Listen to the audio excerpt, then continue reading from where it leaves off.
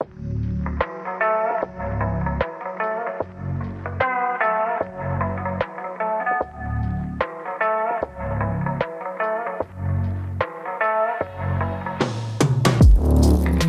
and welcome to The Current Thing with me, Nick Dixon. So we had a slight break, a slight pause, which is the cardinal sin in podcasts, but I took a week off because I was ill, and the problem was the guest I booked was Andrew Doyle, who's also kind of my boss at work. So even if I was well enough to try and soldier on through the podcast, you can't really say, sorry Andrew, I'm not coming into work, but still do the podcast. So there was a bit of a problem I got myself in there, so we missed a week, but we're back with a top guest. You'll know him as the co-host of Trigonometry, which I invented, but we don't need to go into that. Now on GB News Headliners, which I also named. Basically, I invented everything, guys. The sooner you accept that, the better. And he's just done a stand-up comedy tour. You'll have probably seen his viral videos. Your friend and mine. Of course, I'm talking about Mr. Francis Foster. Thanks for doing this, Francis. Oh, it's a pleasure to be here, Nick. Yeah, mate. Looking forward to it. Looking forward to chatting. We always have a laugh. It's always good fun. Yeah. We caught up last night, and it was a good laugh. And I thought, let's capture that gold. Let's capture that on the old podcast. Because you were doing Headliners, which is a fun show. I'm sure everyone knows about Headliners. Don't need to go on about it. But I thought we'd start with, you got in a bit of a Twitter spat recently. We don't need to go into too much detail on it. You got in a little thing with Matt Walsh, and there was this general debate. More than the gossip, I'm more interested in the general debate about how we approach wokeness. Do we have to be polite and win hearts and minds, or do we just crush them into the ground, which is more Matt Walsh's style? And as a sort of follow-up to that, Konstantin had written this tweet, I fear the biggest problem with wokeness isn't the undeniable stupidity of wokeness, it's the inevitable backlash. And I was thinking, I'm all right with the backlash. I'm kind of ready for the backlash at this stage. Like, bring on the backlash. Maybe that's me. Maybe I've gone scorched earth. But I, he's still sort of on this centrist thing. Let's win hearts and minds and be careful. Whereas I'm more like, burn it all down. So any thoughts on that, and where do you stand? Well, I think the thing that I always think, Nick, is that it's not really about us. It's not really about the Matt Walshes. It's not really about the people occupying this space, the podcasters, the broadcasters, the online personalities. It's about the ordinary people who are caught up in this nonsense. It's about the ordinary people who can get fired, who can lose their jobs for saying completely innocuous things, which 5, 7, 8 years ago none of us would have batted an eyelid at. Yet now, if you say these things, you get into a lot of problems. And to me, the struggle and the fight has always been about those people. The reality is, for us, we're always going to be all right because we've got our followings. You've got your following. You're doing great work with the Daily Skeptics. You're going to be absolutely fine. But if you work for a corporation, if you work for a company, if you work for local government, you don't have that safety net and you do not have that luxury.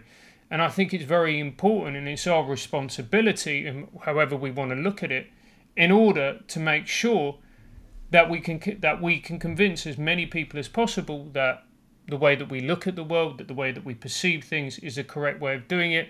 And I've always thought that you can never win hearts and minds, in order to use that phrase, by being antagonistic. You might pander to your base, you might engage with the hard line, but you're not going to win over the people who are uncertain.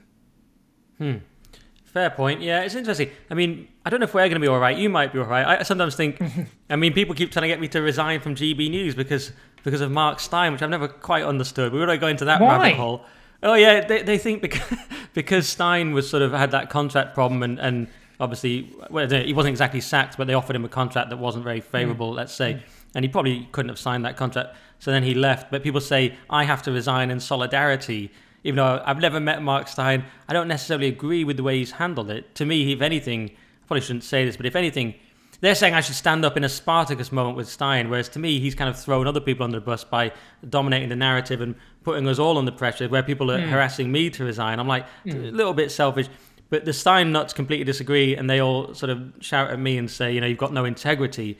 And I think I do have integrity, but I'll resign for my own reasons.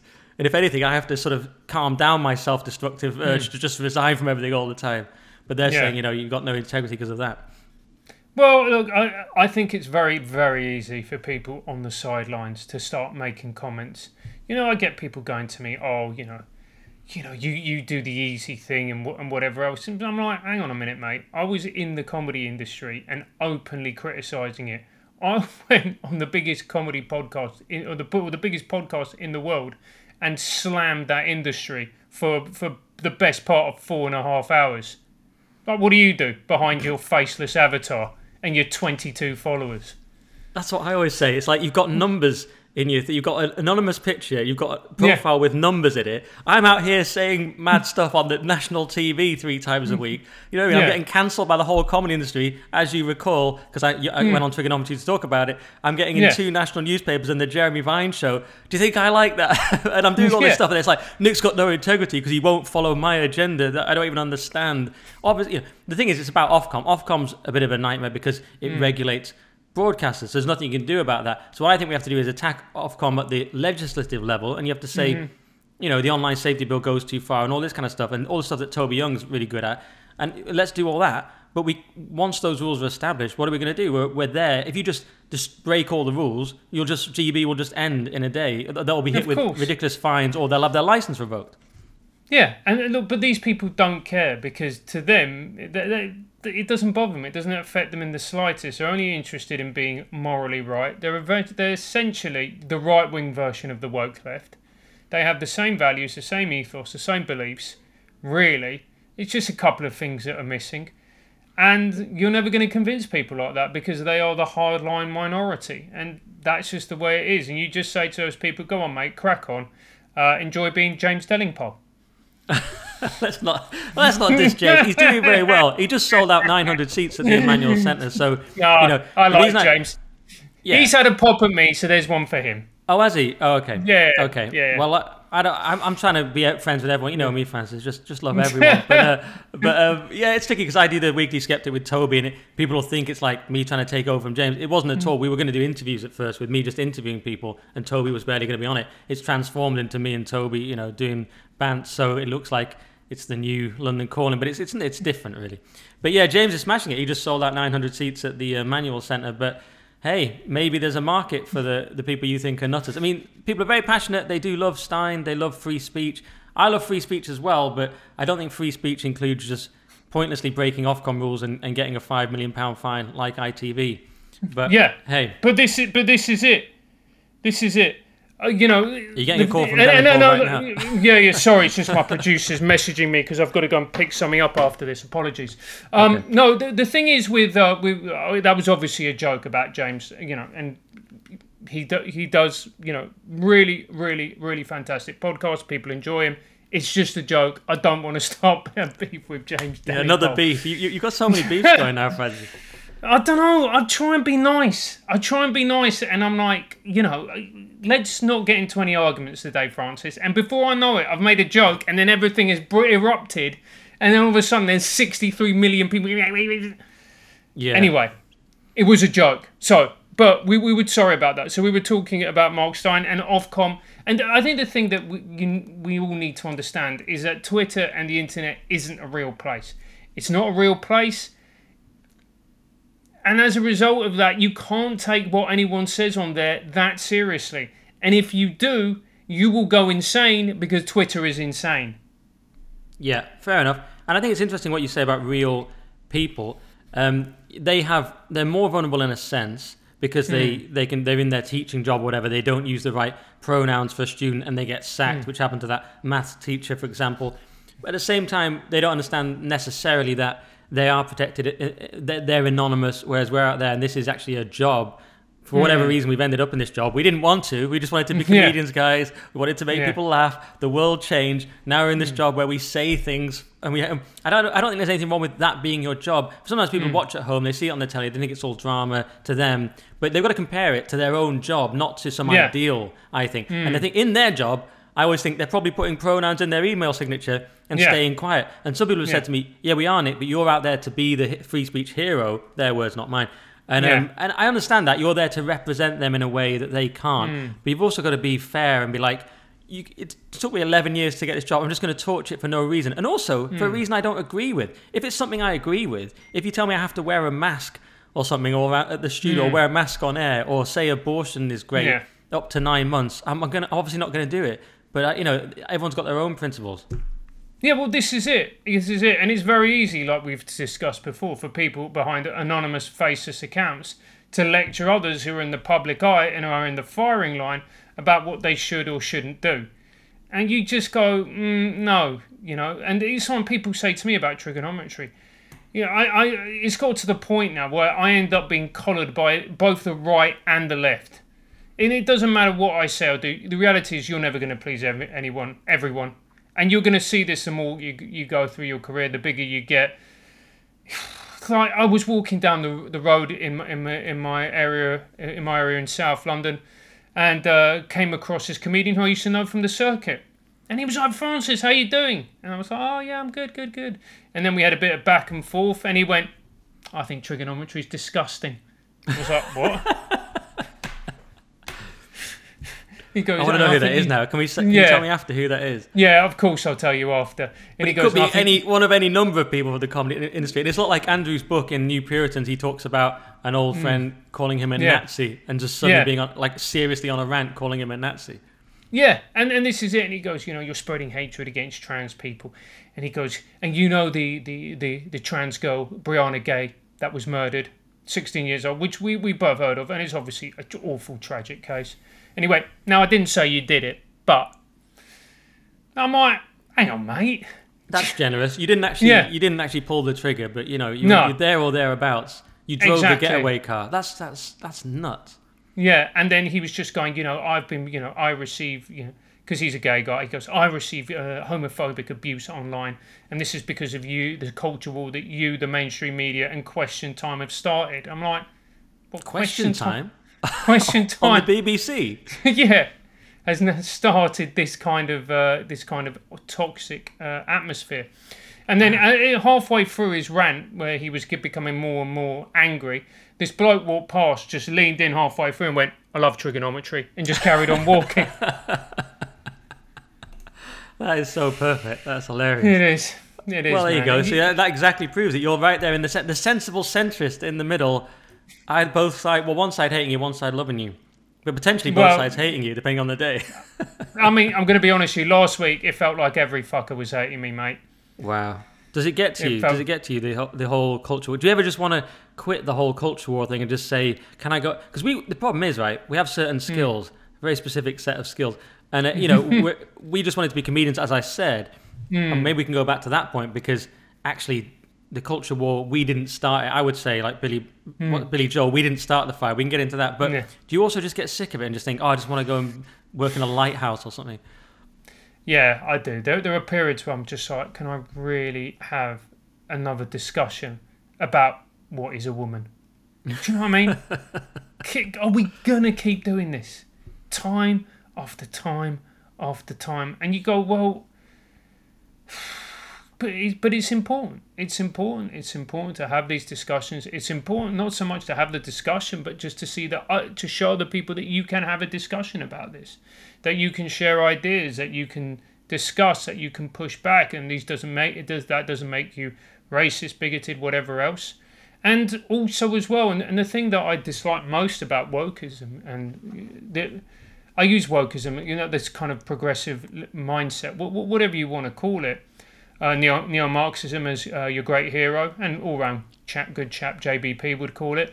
The reason that I have a problem with it is that it's fundamentally anti-human, and by that it doesn't believe in forgiveness.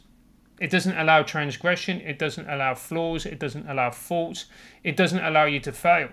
And if you think about it, the moments you've really grown as a human being, all of us, are when we've made mistakes, we've made errors, and we've been forced to look at our own behaviours, our own patterns, our own opinions, and challenge them and grow. And by cancelling people, getting rid of them, firing them, demeaning them, dogpiling them, what you're essentially doing is preventing them with the opportunity for growth, which is why I'm so against it. Yeah, interesting point. Yeah, there's no mechanism for forgiveness, as people like Douglas Murray have said, and many others. Yeah, when I sort of get sick of it is when there's someone there's a guy now with quite a large following, and all he does is go through watching GB News in great detail, or GB News adjacent things, and writing long threads about how evil we are. And then at the end, he puts links to Ofcom to complain about us. I'm like, this is extraordinary.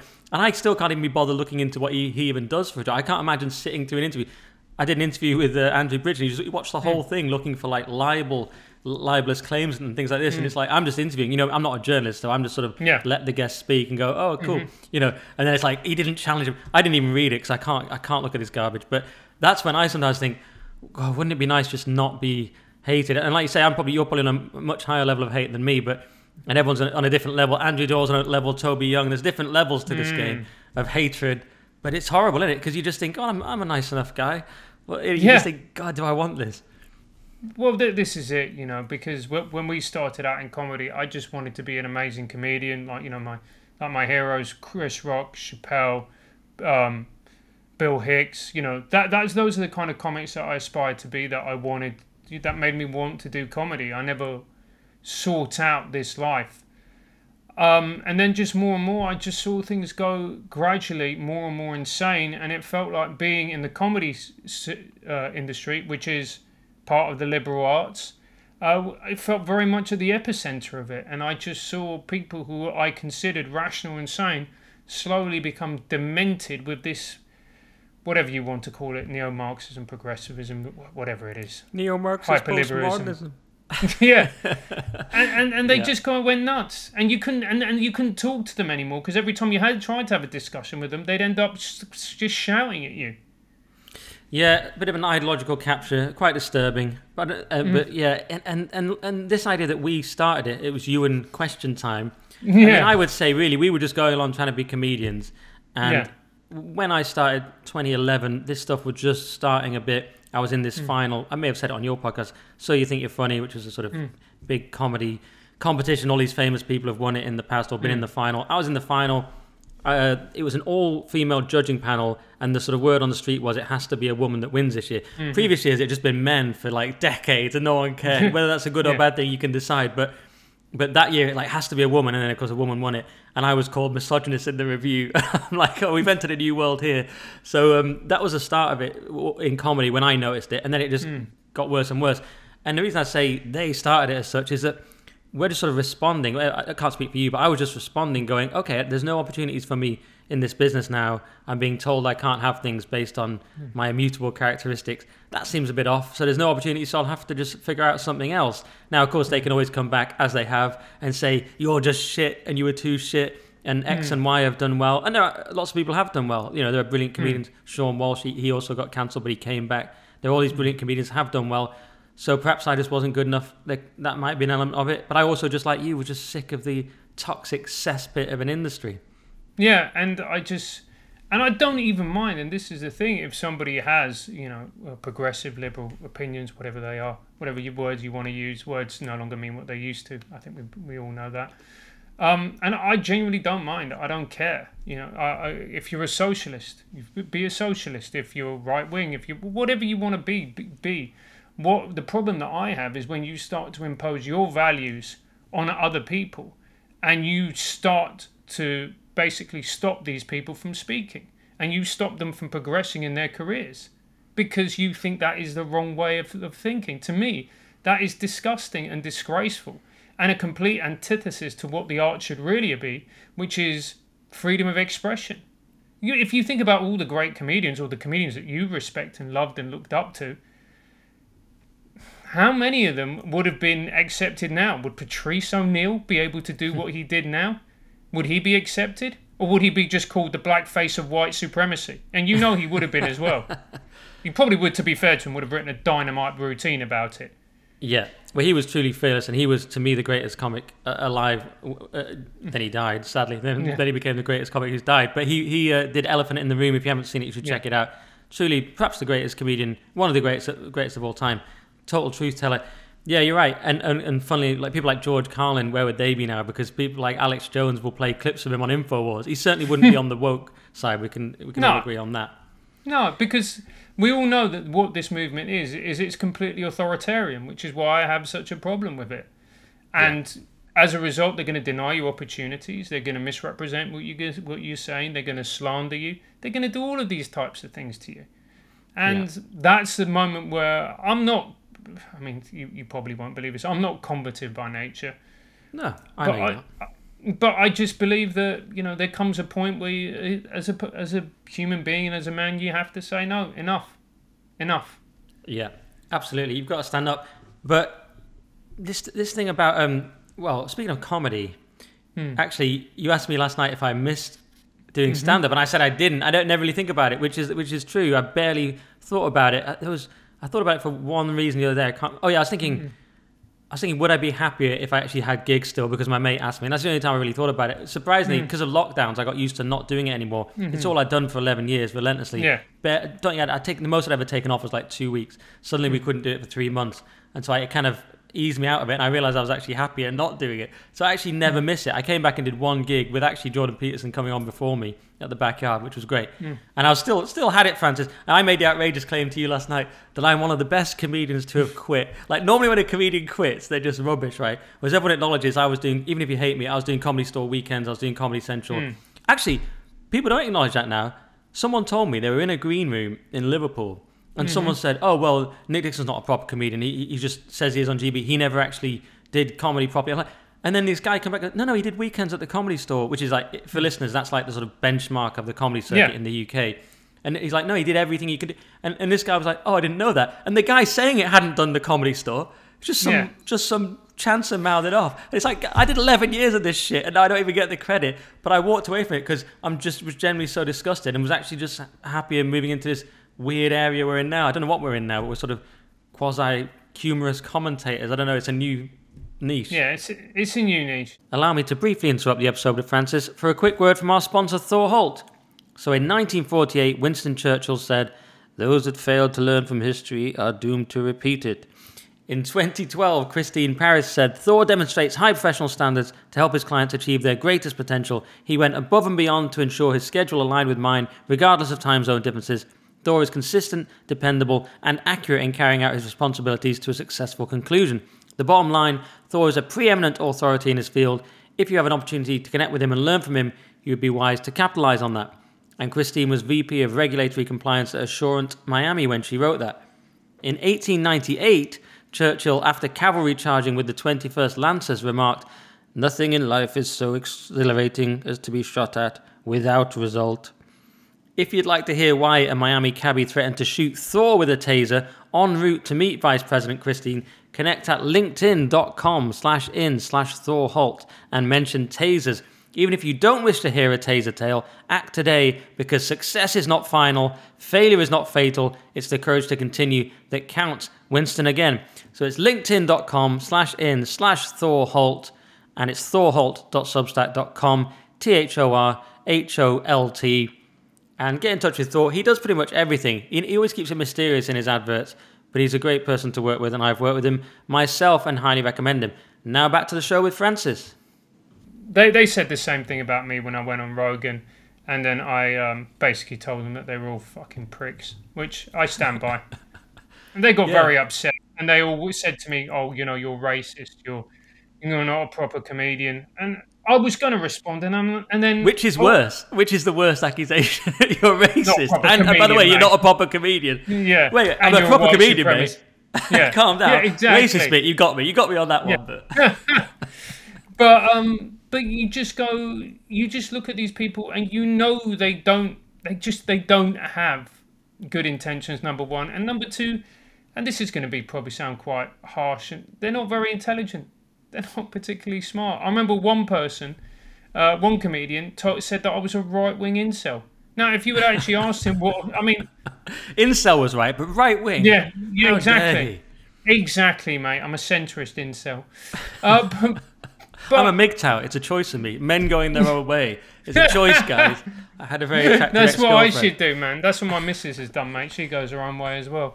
But you just know that these people, there's not good faith. Like, I know if I went up to this guy and said to him, and I basically confronted him, number one, he'd fall apart, and number two, he wouldn't even be able to explain what an incel is. He'd be like, "Oh, it's a loser who just spends all day with his mum," or whatever. And you go, and if I asked him what the words right wing meant, he wouldn't even be able to describe that either. He'd be like, "Oh, you hate the NHS," and you just go, "Oh, these are just not very bright people who are using words that they don't understand in order to throw, digital rocks at an avatar in order to please their friends and escalate higher up the comedy circuit." That's essentially what's going on there. It's not even you. It's they don't know you. They've got no idea who you are, your opinions, your beliefs. You're just an avatar to them, which they can then use in order to demonstrate virtue, in order to climb up a ladder. That's all it is. Yeah. One point on there, incels get a tough rap when really they're only just people struggling to get girlfriends. I mean, most of them are harmless. Okay, there's the occasional one, very tiny percentage, who does something terrible and violent, but most of them are just like young men struggling, and everyone hates them. It's like, guys. But on the comedy point, the comedy industry has really sort of boomer takes on the culture war in general, doesn't it? It sounds like a kind of Guardian think piece from 5 years ago. It's so sort of boomer and poor on it just doesn't get the nuance. It's not that interesting. Haven't you found it? It tends to have the most Route One BBC take on everything. Well, this is it. Look, so for instance, we'll just touch on the incels because we interviewed a evolutionary psychologist called Matthew Costello, and he is he's at the University of Texas, and he is an expert in evolutionary psychology, in particular incels. It was his area of study, so we actually looked into it. And do you know, is it William Costello? Yeah, that's it, William Costello. Yeah. Thank you. Sorry, William. And he actually said that, according to his research, most incels are actually left-wing.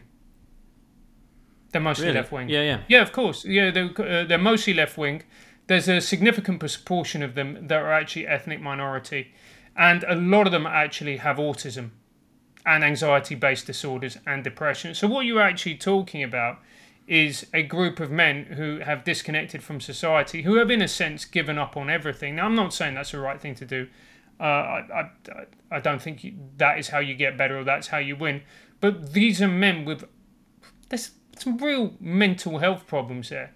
And it's just been taken by people and used as a punchline in the same way that Brexit was used as a punchline by a group of people who have no understanding or sensitivity or empathy for anybody. They're just trying to get a cheap laugh. And you go, you don't know what you're talking about. And I remember when I had that realisation, I just stopped engaging. It's like when they were talking to me about Rogan. Yeah, but Rogan's this, Rogan's that, right?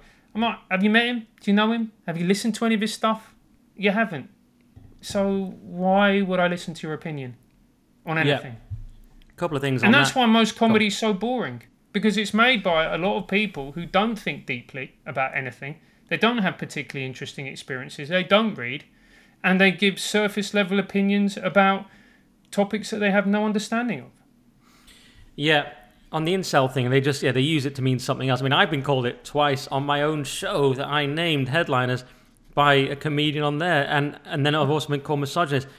Bit harsh, because this misogyny thing, women will send me tweets saying thanks for standing up for us, regarding things like safe spaces for women. Mm-hmm. So it's quite strange that me as a misogynist is the one standing up for women. It's a strange alliance between misogynists and TERFs. You know, it's quite weird that even on the TERF side, though, the radical feminist side, they always end up blaming everything on misogyny. Have you noticed that? Yeah. That's the only thing that bothers me about their movement is they're right that biological men shouldn't be in women's changing rooms. Obviously, they shouldn't be in women's sports. Obviously. But then they go, and this is just classic misogyny. I'm thinking, whoa, what did men do? But of course, they are men who are trying to get into the changing room. But isn't it more that they're sort of radical leftists or trans activists rather, and maybe not even trans people, but because that's a tiny percentage, but people speaking on behalf of trans people, these radical activists, isn't that the problem rather than misogyny? I think the real problem... Yeah, I think the real problem is trans people being used as political footballs and what has become a deeply toxic part of the culture war. And what you're seeing more and more is, that gender ideology is coming into schools. I've had teachers reach out to me a lot. We've seen it in Scotland, where it seems nobody in the SNP knows what a woman is. 7 rapists in Scottish prisons, etc. So that's a real problem. The problem is that we then take people who have gender dysphoria, such as trans people, who are always a tiny percentage of the population, most of whom just want to live their life. We've interviewed around 5 or 6 of them, from trans women to trans men to detransitioners to people just living with gender dysphoria on trigonometry. And the reality is, as with most people in society, they just want to get along and live their lives. And then you've got the argument, and you've got people exploiting loopholes in order to be, shall we put it, abusive and predatory.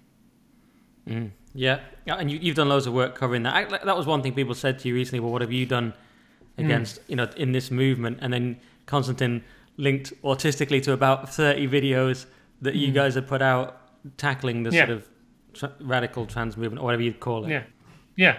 And this is it. So, you've got to accept as well that just those people on the right are just like the woke left. You're never going to be pure enough. You're never going to do enough. You're never going to be as hardline enough. And that's fine. You just say to those people, great, you do you. That's fine. That's the only way to deal with it.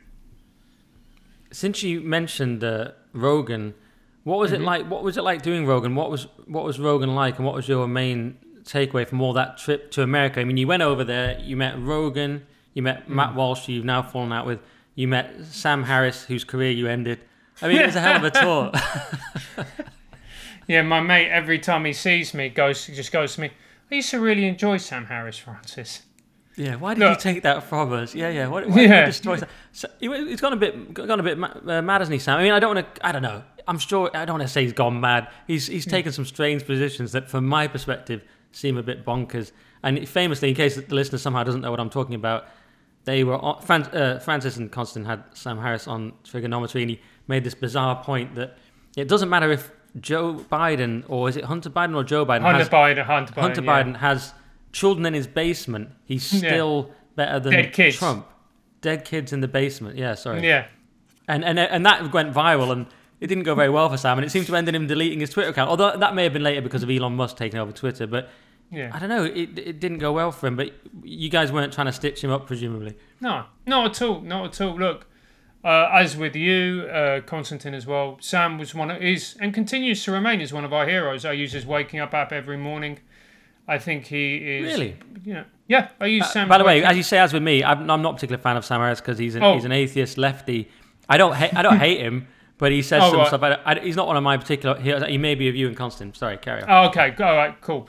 And when I met him, what a great guy, what a lovely guy. He came in, he sat down. But bear in mind, this is one of the biggest guests we've ever had. This is one of the biggest, in the culture war. He's a huge figure. And he sat down, and the mic started to play up, the text started to fall apart. Anton, our producer, who is a very handsome, rugged Greek man, ended up going sort of the colour of alabaster, turning completely drenched in sweat, looking rather like a man, who'd been caught in one of those pedo traps.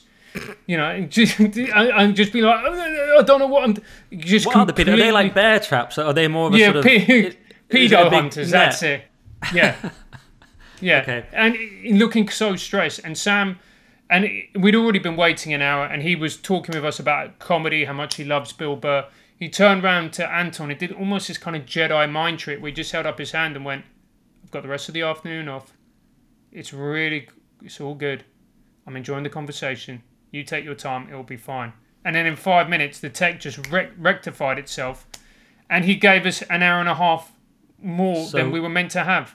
Sam Harris is an actual Jedi, is what you're telling me. Yeah. The tech's working fine, and these aren't the droids you're looking for. Yeah, and then things exactly. just work. Wow. Yeah, and then exactly. You ended his career, so... He should have used his Jedi skills to not say that. Yeah. I mean, the fact he didn't even contact you about that and say, can you take out the dead children, but he just thought it was fine because he hates Trump so much. Well, the thing is, there's a saying in Venezuela, which is cada loco con su tema, which means that everybody basically gets driven nuts by one thing. And there's one or two topics that every single person has that they cannot be rational over. Whether it's Trump, Everton Football Club, the Brexit, it doesn't matter. Everybody has that one thing. And what's yours? It's when people lecture me about socialism. It gets me so angry. It's never been properly tried, Francis. You're like, it has. Yeah, it's the only thing that helped my uncle lose. Yeah, to Venezuela. It's the only thing that helped my uncle lose weight. Well, so some positives. So so your family's from Venezuela. You know the reality of socialism, and they tell you that wasn't real socialism, and then you want to smash them in the face. Yeah, I just can't, because you try and have a conversation. They're like, no, it's not real socialism. It's not, and you go, all right, you just can't. But Sam has got two of those. He's got Trump and he's got COVID. And in every other thing, he is incredible. He's logical. He's ferociously analytical. And then when it comes to Trump, he's like, ah!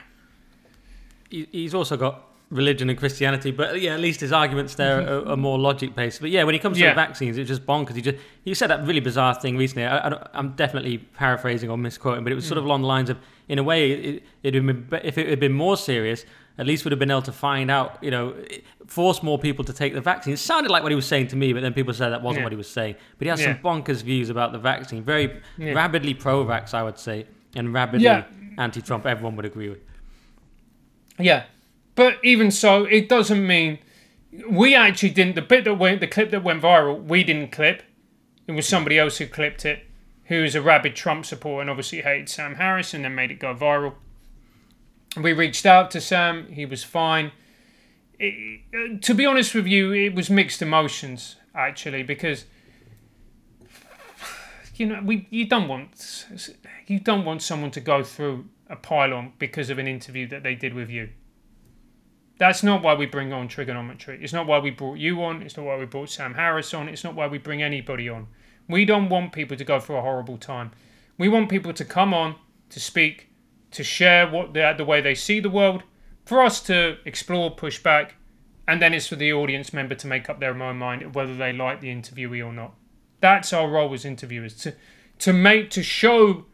My role is like when you came in to do Trigonometry, you gave a great interview. My role as an interviewer was for the people to see the best version of Nick Dixon possible. That's what I wanted, and the most honest version.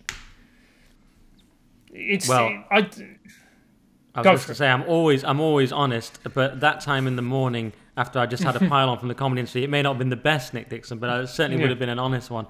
But you definitely get great interviews out of people, and I feel the same as you. I interviewed Andrew Bridge, and he said something that someone claimed may be libelous. The person concerned wouldn't sue anyway, probably. But the last thing, I edited it out. I'm like, the last thing I want to do is get my guest in legal trouble or me. Yeah. But and people will take this as a great win that like they've made you do something. I'm like, no, it's just fine by me. I took an article down off a website because people were saying things I didn't like in the comments about me. I'll take anything down. I don't care. It already had a load of views. It leveled out in views anyway. People think this is a great victory for the activists. It's like, I'm not bothered about that. But make your guests look good. Speaking of which, I've got so distracted from my own question. I forgot, what was it like doing Rogan, and what was he like? Joe Rogan is... What you see with Rogan is what you get. He is exactly as you see on the podcast. There's literally no difference. Genuinely, he's one of the most inspiring people I've ever met. What he's done, he's built the biggest podcast in the world. He's almost single-handedly taken on the American mainstream media. When people were trying to cancel him, we get idiots on the internet or we get losers in the comedy industry. Joe Rogan had Joe Biden openly calling for his cancellation. It's a different level. I really liked him. I think he's a great comic. We went to his club afterwards. We saw Theo Von. We saw Tony Hinchcliffe. We saw Hans Kim. And then Joe came and headlined it and did about 50 minutes. Absolutely smashed it. A great guy. I was really impressed with him. I was really, really impressed with him. And did he make you eat elk meat? No, he didn't. So there you go. So a lot of people say he forces you to eat elk meat and shoot a crossbow, but it's good to know that's not true. I think he would. I think he sort of looked at me, mate, and thought if I try and shoot a crossbow, I'd probably end up doing more damage to myself, mate, than the actual. You know what I mean? Smart. He's where he is for a reason. I've actually supported Theo Von, the Shepherd's Bush Empire, whatever it's called these days. Do you know that? Yeah. No. Actually, I remember it. How was it? I love Theo. It was great. I smashed that one. It was quite funny because his American support act was sort of giving it the big one before the thing. Nice enough guy, but he was sort of, you could tell he thought I was going to be shit and was sort of telling me the rules like I was a moron, telling me what I had to say about Theo, like making me read it back like I'm a child. And then I go on and I'm thinking bro, you're in my backyard. This is a London gig. I'm going to destroy this. And I just come on, just blaze the gig. did much better than him. Then he respected me after.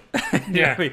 And when I think about moments like that, maybe I could start to miss comedy because I'm up there in the, I don't know what it's called now. Is it called the O2 something or other? It's some big arena. It used to be Shepherd's Bush. It's a big theatre. It's anyway. Hammersmith Apollo, isn't it? No, it's Shepherd's Bush, but now it's run by O2. It's a different Oh, venue, is isn't it? it? Oh, I don't know. Shepherd's I Bush, don't know. but one of these big theatres Yeah. anyway.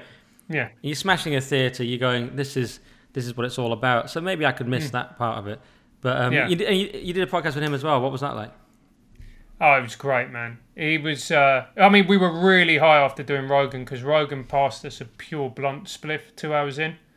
So the last 2 hours of it, we were off our face.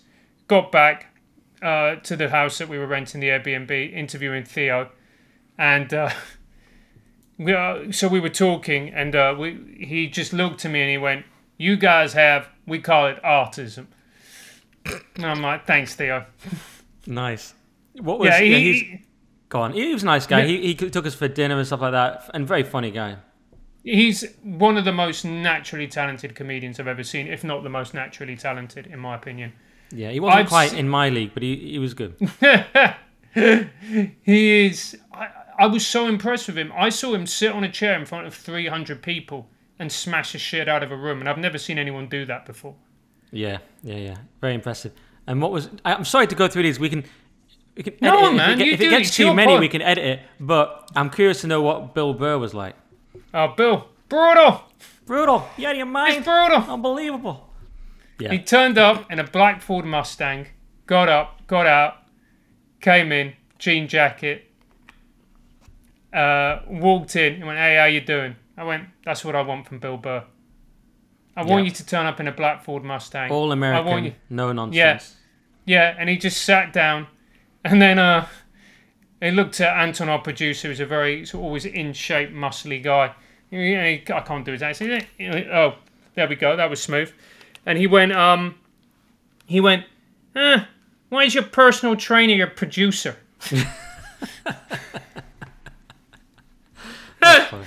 Which Anton is a huge fan of Bill Burr, so he was fucking thrilled. Yeah. There's a compliment. You know- in it. Yeah. You know when a little dog knows it's about to be taken for a walk in the park and it just Yeah, starts yeah. doing laps? Yeah, that's what he was doing practically. Hilarious. Another brief interruption here, just to say we have a special offer for listeners. This is brand new, so listen up. So Harry Willis is a men's online fitness transformation and health coach. He's also a regular writer for the international fitness brand Techno Gym. And Harry will design a bespoke plan for your workouts and diet and work with you one-on-one the whole way. He won't just email you a program and let you get on with it. So he's now offering not only a zero-obligation 45-minute free consultation, he's also guaranteeing that when you join up, you'll lose 5 kilograms in your first 5 weeks, or he'll coach you for free until you do. Just quote the current thing when you make contact. So get in touch with Harry on Instagram at Harry_Willis or willis-coaching.com. Willis is Willis. So Adam, who introduced me to Harry in the first place, has sent me his results, and I have to say, they are sick, as the kids say. He looks amazing, not in a gay way, not that there's anything wrong with that, but Adam sent me a picture of his back, and it's unbelievable. He said he'd sort of let things slide a little bit, he had some back problems, etc. But now, with Harry, he looks incredible, I have to say. So take Harry up on this offer, guys. It's a free consultation, and I guarantee you'll lose 5 kilograms in your first 5 weeks, or it's free. And it's at Harry_Willis or www.willis-coaching.com. Now back to the show. All right, so I'm glad these people all lived up to your expectations. You were telling me, I don't know if this is a secret, but you were going to move to America, or you'd be open to moving to America, because like me, you think this country, our country, is basically finished. Oh, man. Oh, no, I really love the, even more so than anything, look, more than anything, I just love the American attitude. I just like they're fucking positive. I like the fact that they don't have a fucking class system. Yeah, you know, it's sort of based. They do a bit, but it's based more just around money. It's not based on ancient, really complicated things where we can look at someone and immediately assess whether we could be friends with them, whether we'd be invited to their wedding based on their facial structure and accent. Yeah, and the way they do their cuffs and the shoes that they wear. Yeah. You know, we could. We're so weird. We're like evolved like some sort of creature to just sort of know, like within a millisecond, people's class background to a pathetic degree. You know what I mean? Yeah. Like, we can talk because we can figure out we're roughly the same. Comprehensive school, normal people, and we know if someone's posh. This is my experience. We can like them, but we think they'll never truly treat us as an equal, and we can assess that within seconds. Yeah, and that's it. And then you just go. And even if we become super successful and become millionaires, all we're going to do is just hang around with people like us who've made shitloads of money. And then we'll be looking at the posh people going, he's a fucking prick. Anyway, lobster linguine for me, please. Yeah, that's yeah. That's who what are my it mates? is. It's people like Tonks from the north. Oh, a northern man who was a comedian, who is a comedian, a northern comedian male from a comprehensive school. I was like, yeah, that's just you, isn't it? It's just like, those are my friends. Yeah. So weird. Yeah, it's so... And immediately, we're like dogs, you know. There's a... I'm not going to say his name because... But he's a really nice guy, and we just bumped into each other, and we haven't even known each other, and we started talking, and we just realised, and he just sent me a message going, do you want to meet down the cafe on Saturday? It's just like, we just know. We just know. Do you know what I mean? Yeah. And in America, they don't have that shit. Do you reckon lower middle class can hang out with working class? Because, like, if I sort of hang around people, maybe it's my barber, maybe it's someone else, and they're slightly more working class than me, and I'm more lower middle. My dad was working class, but I'm more probably lower middle. But we can hang out no problem at all. But I can't go up to posh. No. And a posh person could come down to me, but they probably won't. But for some reason, I think there's lower middle class and working class can hang out, and then and then it gets beyond that. We can't go above that. Is that right? Yeah, I think that is, man. But do the proper working class people secretly not trust me? I don't know. See, this is interesting because, like, if it's proper working class, then what invariably happens is that you've got to toughen up when you're around them because your lower middle class sensitivities get, you know, a few bruises, don't they? Yeah, you have to go back to school when you used to just say now and you never said more than one syllable. And we used to say, in Cumbria, we said Larlan, which meant little, and now and summit, and like, you got a sarnie, and everything was like, this is how I used to talk. That was how genuinely, that's how I was. Yeah. But you sort of go back, we've all been Londonified, and we go back to our roots. Well, this is it. And so as a result of that, then you kind of revert back to where you were. But that's why I loved the US. It's like, because look, on the one hand, rabidly capitalist, maybe, but you just go like, no one gives a fuck. All they look at and go, can you make me money? You can make me money, you're fucking in. Yeah. They don't give a shit, and that is actually really refreshing, as opposed to the bullshit here. Yeah, celebrating success, that must be the biggest difference. Yeah. We just don't have that at all. we don't. We have hatred, and that's why everyone hates you for being on the comedy industry. Will all hate you because you went on Rogan. Yeah, well, that was it. That's why they all hated me, and I just find it funny. Like, and I've tried to bring back that thing. So, like, if I see my friend doing something or whatever else, I'll go quote tweet, or I'll go, or if they're doing something great, I'll say, "Well done, man. That's awesome." I remember, like, I was saying to my friend, like, "Oh, whatever he did," and I was just like, "Oh, that's great, man. You should be really happy." And he looked at me and was like, "What the fuck's the matter with you?" Been in America too long. What's wrong with you? You've been yeah. You've changed. You've changed. You let this Rogan shit go to your head. What do you mean? Why are you thanking me? What do you want? Why are you being supportive and thinking that we can all make it together?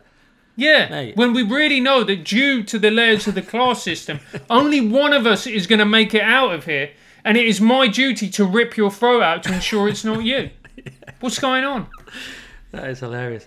That is a good attitude to have. I mean, I've not always been like that. I can be resentful and silently plot on my own. I mean, definitely. But yeah, you're more like that. You're nicer than me, though. So, why do you think the country is finished, though? Britain, England, or Britain, either? Well, look, I always think that, you know, there'll be a regeneration.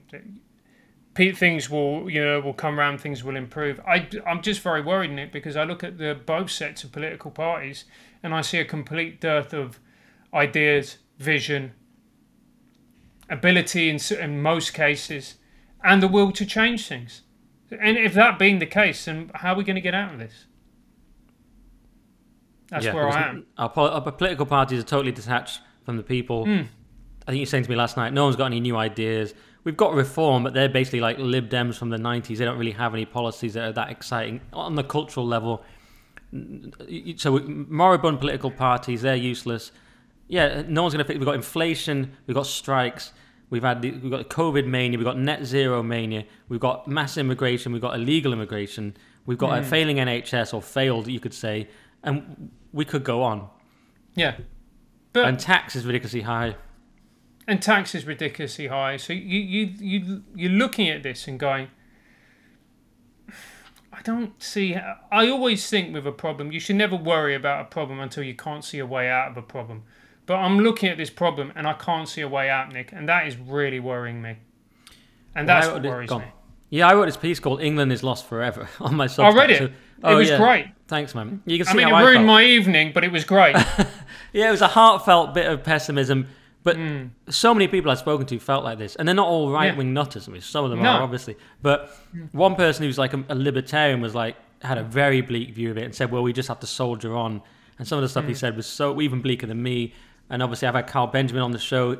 He basically thinks we're done, but we need to try anyway. Whereas he had that debate with Peter Hitchens on Twitter, who was like, it's over. Carl was like, it's over, but it's our duty to try. That's about as optimistic as it gets now. And I'll speak to just all sorts of normal people who are feeling this sense of loss and that the country's finished. I think my friend Paul is the only one I've heard who's like more optimistic. He's such an optimist. Toby Young, a little bit optimistic on our podcast, but so many people who are not even in the culture war as well just have a sense that the country's done.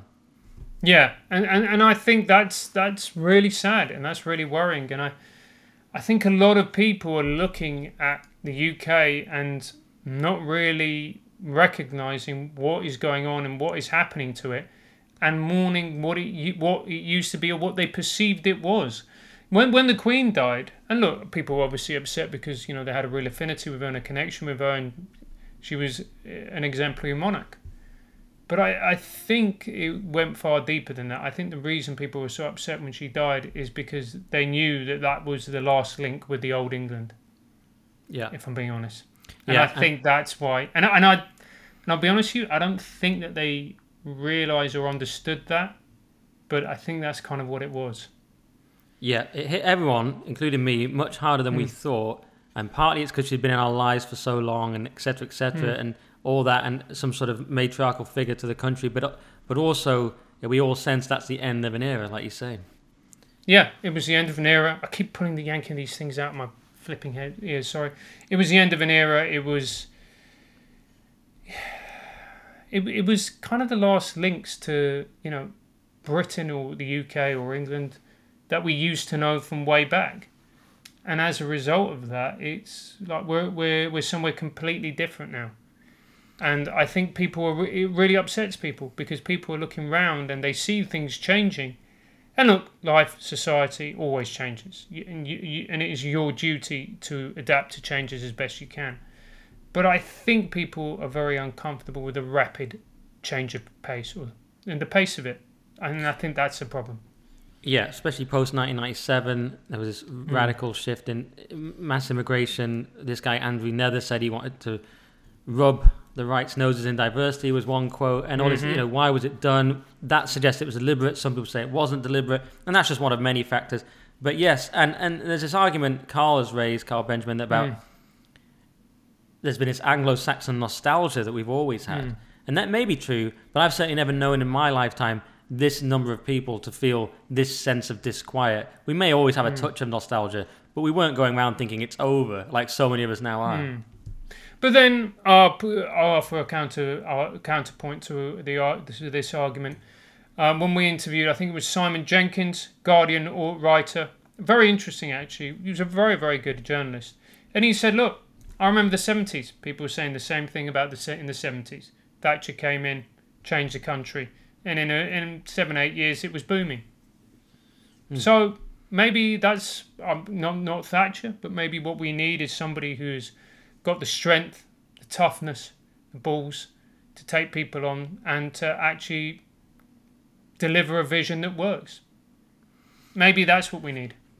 Maybe. I don't know where this person is, but they're somewhere. It was Liz Truss, Francis, and they got rid of her.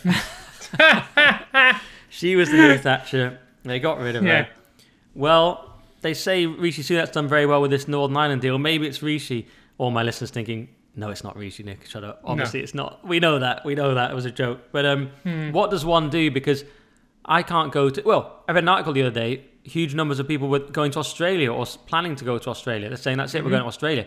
I can't because, one, my job's here, but two, I got skin cancer when I was in Dubai. I'm very, very white. You can even tell on this stream. I'm looking at myself. I was accusing you of looking sort of jaundiced. I actually look ridiculously pink and awful. So I'm like, I'm far too white.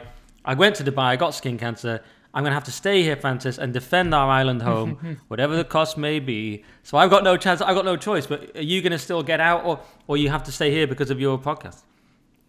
I don't know, mate. I don't know. Who knows what the future holds? But for the foreseeable, I'm going to stay in the UK. I'm going to stay in England. I'm going to stay in London, and then we'll see what happens. All right. But I think there's tough times ahead, mate. If I'm being brutally honest. It could be a while. Well, let me just ask you about the podcast. Because why it's done so well is a good question. Working and doing trigonometry, it's a beast. It's a beast. It always has been. It's, I remember there was a comedian who came up to me and went to me, "Oh, I'd love to do trigonometry." And I go, "No, you won't." And he goes, "What do you mean?" He goes, "You don't want to work that hard." And he laughed and went, "Yeah, you're right." So I think it's you're working in a hyper competitive environment. You're working where you're always improving. People around you are always improving. The thing is with podcasts, it's the top whatever percent, 0.1% who make any money at it. And you've always got to be constantly striving. You've always been constantly evolving. Konstantin's brilliant at that. Brilliant at, looking, saying what do we need to do in order to move forward. I guess the more I've done trigonometry and my experiences of meeting, amazing people who've, genuinely changed the cultural zeitgeist, it's just made me realise that we all need to work together. Everybody in comedy needs to work together. There's no point in us going, oh, he's doing better than me, she's doing worse than me.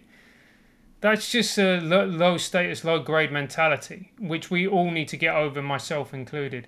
I think it's our responsibility to help each other, pull each other up. The bigger my audience grows, the more I want to be able to help other comedians, the more I want to put their content in front of my audience. That's what I want to do. That's what Joe does. And he does that, and he's helped people have amazing careers. Bert Kreischer, Tom Segura, Theo Vaughn, Tim Dillon, all these people wouldn't be as successful as they are without Rogan. And what a wonderful lesson to observe. So for me, what I want to do is I want to stop thinking about who's doing better, who's doing worse.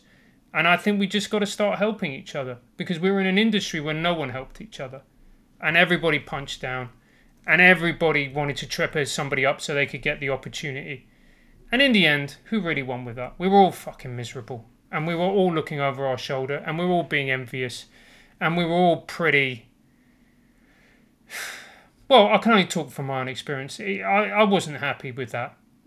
I would much rather be the person who, can invite friends on, can create opportunities for other people so that they go off and succeed. That would mean loads to me. I've got projects of my own that I want to do with trigonometry, but and invite you to come on and do some comedy. And if that means that then your following explodes, I'd be fucking delighted. Yeah, I don't want to think like we used to think on the circuit. It makes you mean-spirited, and it makes you angry, it makes you resentful. And all you do is you just turn that resentment on yourself. And to be honest, you, Nick, like, I'm 40, so are you. It's too fucking short. What's the point? Well, that's right. I mean, don't say our ages in showbiz, but apart from that, yeah, you're absolutely right, man. And that's one reason I did trigonometry. Would have done it anyway, I guess. It's a good show and everything. But because I thought it took real character for you and Konstantin to defend me when I was being attacked by the comedy industry. Two reasons it took character. One, because I hadn't always necessarily got on totally with Konstantin anyway, so he didn't have to do it. And two, because you're just putting your head above the parapet and defending an unpopular person at the time, which was me. So I thought that took great character. And that's why I wanted to do the podcast. I forgot to say it on the podcast, but I'll say it now because it's too early in the morning. I thought I took great character from you and Constantine. I told you personally, but I forgot to say it on the podcast. And that was really great. And anyone who defended me kind of has a lifetime pass with me, not just because I'm so cool. I think maybe I did say this, not because I'm so cool, but because it was the right thing to do and it took balls. And look, it angered me so much to see what they did to you. It made me so furious because it was bullying. That's all it was. It was just a group of people deciding to bully another person and misrepresent and try and ruin them. And before, in the past, there were times where I should have stood up for other people and I didn't because I was in that industry and I worried how it would affect my chances. But now I'm out of it and I'm not going to have it anymore. I'm not going to let these people just think that they're entitled to wreck another person's career and reputation simply because they disagree with them. It's over. It's done. It's done. And what I want to do is I want to make Trigonometry as big as possible, so it's huge, so it's a Joe Rogan of Europe, so that great comics like yourselves, like Leo, like Nico, like all of these people who all deserve to be bigger than they are can come on and we can give you a massive platform for you to do your stuff. And that's what I want to do. And that's the purpose of the show. Brilliant. And if anyone doesn't know, he's talking about Nico Yearwood, who's an excellent comic. Yeah. And Leo Kurtz, of course, you will know. And if anyone doesn't know the little thing that happened to me, which is, Toby calls it a mini cancellation because on the scale of cancellation, it's very, very small, more of a pile-on. But you can watch my Trigonometry episode because we go into it there in a lot of detail. And you're right. Do you know what? We don't have to care about the comedy industry because you're even talking like we're still in comedy. I don't even think I am anymore. I'm in this other world. But either way, both worlds, whatever this world we're in now, we need to have camaraderie. And whether you describe it as comedy or sort of alternative media or whatever you call it. And the other thing I'd say is, it's so funny, this thing about not caring what the comedy industry thinks anymore. That's been a great thing for me since I started writing for Spiked and then I went on GB and all these other things. I've been able to say what I want. But the best was the other day, I was writing about Samantha Presti, she was sort of cancelled from the comedy industry, a comedian who said the wrong thing, got cancelled. So I wrote about it for the Daily Skeptic and I just laid into Chortle, which is Chortle is a comedy blog that in the comedy industry is like waiting from the blessing from the Pope. From getting this guy Steve who writes this blog and secretly works for the Mail, but he just writes this blog and comedians live and die by it. But I was in a position where I was able to call it something like low IQ typo-ridden screeds, and I'm like, no comedian can do this. I can attack Chortle. What can he do? I'm not really in the business anymore. I'm in a separate business. So that was a great moment for me, and we don't have to care. But you're right. When we were in comedy, it's very dog eat dog. It's backstabbing. It's nasty, and because there's not enough to go around, basically, is why. So everyone's just backstabbing. Yeah, and it creates a what's it called? Not a deficient mentality, a scarcity mentality. Yeah. It's just not a nice way to live, man. No. Let's live by helping each other, by helping each other up, by retweeting each other's contents, by standing up for each other when people come for them.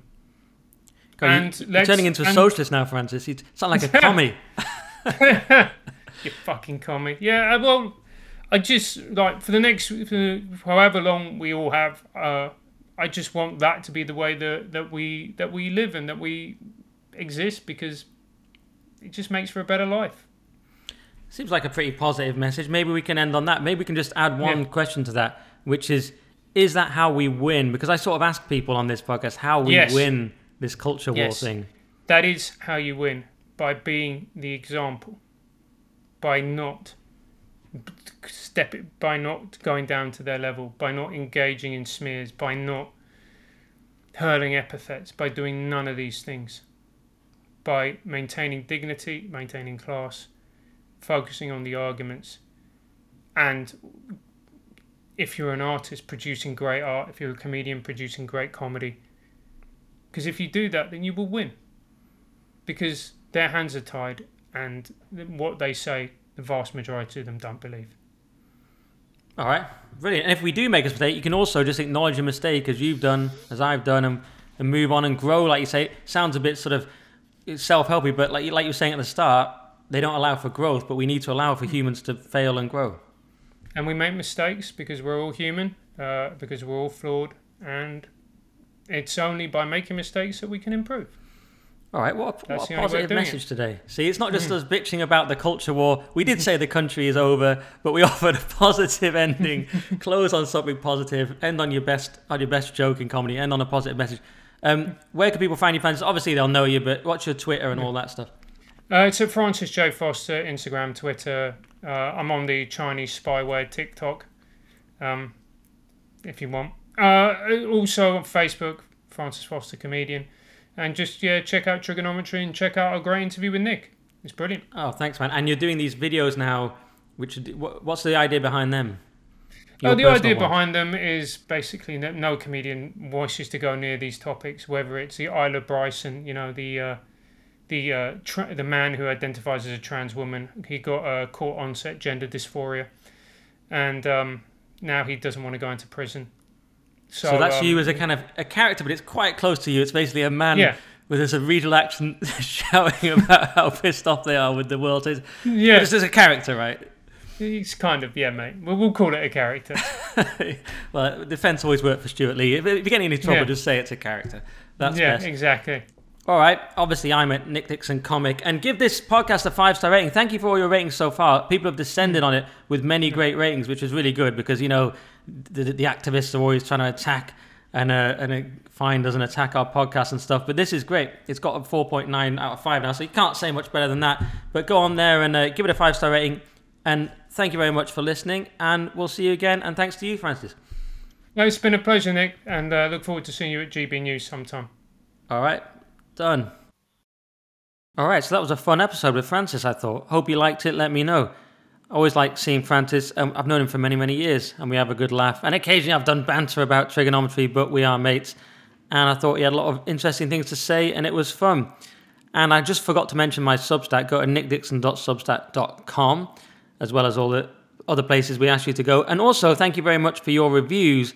So a couple of haters came in and tried to sabotage my podcast on Apple, but you've all kindly come in and given it great reviews. And I'm sure they're genuine as well, but we have to do these things with so much hate out there. And someone's written, seriously good and funny with it. A great podcast with some deep thinkers. Nick brings a light touch, humour, and a lot of insight to the critical issues of the moment.